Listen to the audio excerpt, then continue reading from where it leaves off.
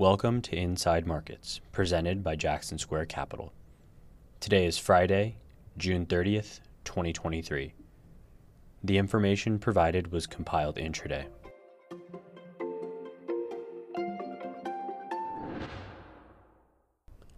U.S. equities are broadly higher, with the S&P 500 on track for a 2% weekly gain. Growth sectors outperform, with tech having a strong day. Semis lead with analog devices, microchip technology, and NVIDIA as upside standouts, while ServiceNow and Oracle post solid gains within software. Autos, Amazon, and travel leisure drive strong gains for consumer discretionary, while a handful of retailers tick lower after the Supreme Court rejected Biden's student loan forgiveness program. Treasury yields are mixed, with curve flattening after softer core PCE data. The dollar index is lower, while gold, industrial metals, and crude oil trade higher. It's a fairly quiet session ahead of Monday's shortened trading session and Tuesday's holiday. Favorable inflation readings are in focus, with June Eurozone CPI and May US PCE both a touch better than expected. Headline PCE fell to 3.8% from 4.3% in April, while core PCE ticked down to 4.6% from 4.7%. The 3.8% annualized headline number is the lowest in 2 years. Eurozone CPI showed similar modest improvement, but neither report is expected to alter central bank behavior in coming months. Consider that U.S. core PCE of 4.6% is still more than 2 times higher than the Fed's 2% target. The bond market remains priced for another 35 basis points of Fed rate hikes. Growth-related data came in mixed, with Chicago PMI a touch light, while the final Michigan Sentiment Survey improved from the flash reading. One-year Michigan's consumer inflation expectations remained unchanged at a 2-year low. In addition to the broader Eurozone number, we saw both France and the Netherlands' CPI undershoot street consensus. Tokyo CPI also cooled, while China June NBS PMIs came in better than feared.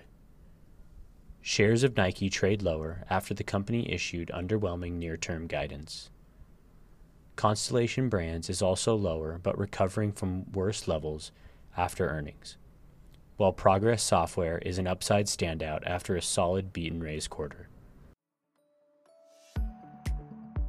Investment manager selection is critical to maximizing long-term returns.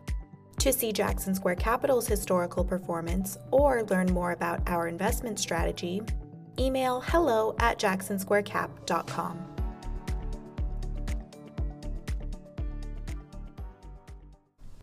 The S&P 500 has been able to keep its upward momentum despite rising bond yields.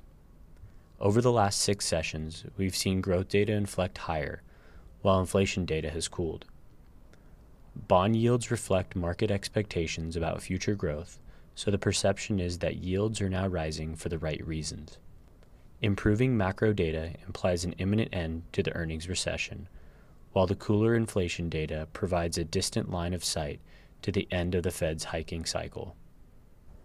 Major upcoming catalysts include Fed meeting minutes on Wednesday, July 5th, May JOLTS report on Thursday, July 6th, June jobs report on Friday, July 7th, June CPI on Wednesday, July 12th, and Fed meeting on Wednesday, July 26th. 10-year bond yields are about 15 basis points too low based on near-term Fed expectations and current growth inflation expectations. Another 15 basis points would take 10-year yields to 3.95%, which is below the 4.09% level we've identified as threatening to equity valuations. Bond yields look like they peaked last October, and further back up from current levels should first be considered as an opportunity to add duration. Near-term resistance for the S&P 500 sits in the 45.10 to 45.35 range. At that level, the index would likely return to extreme overbought status, where we'd look for bearish divergence signals to develop. Jackson Square Capital provides investment management and planning for high net worth individuals and their families. If you'd like to know more, please visit jacksonsquarecap.com.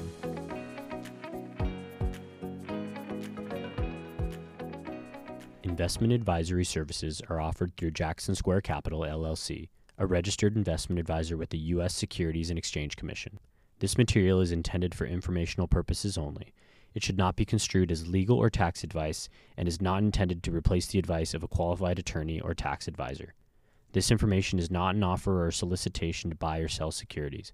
The information contained may be compiled from third-party sources and is believed to be reliable.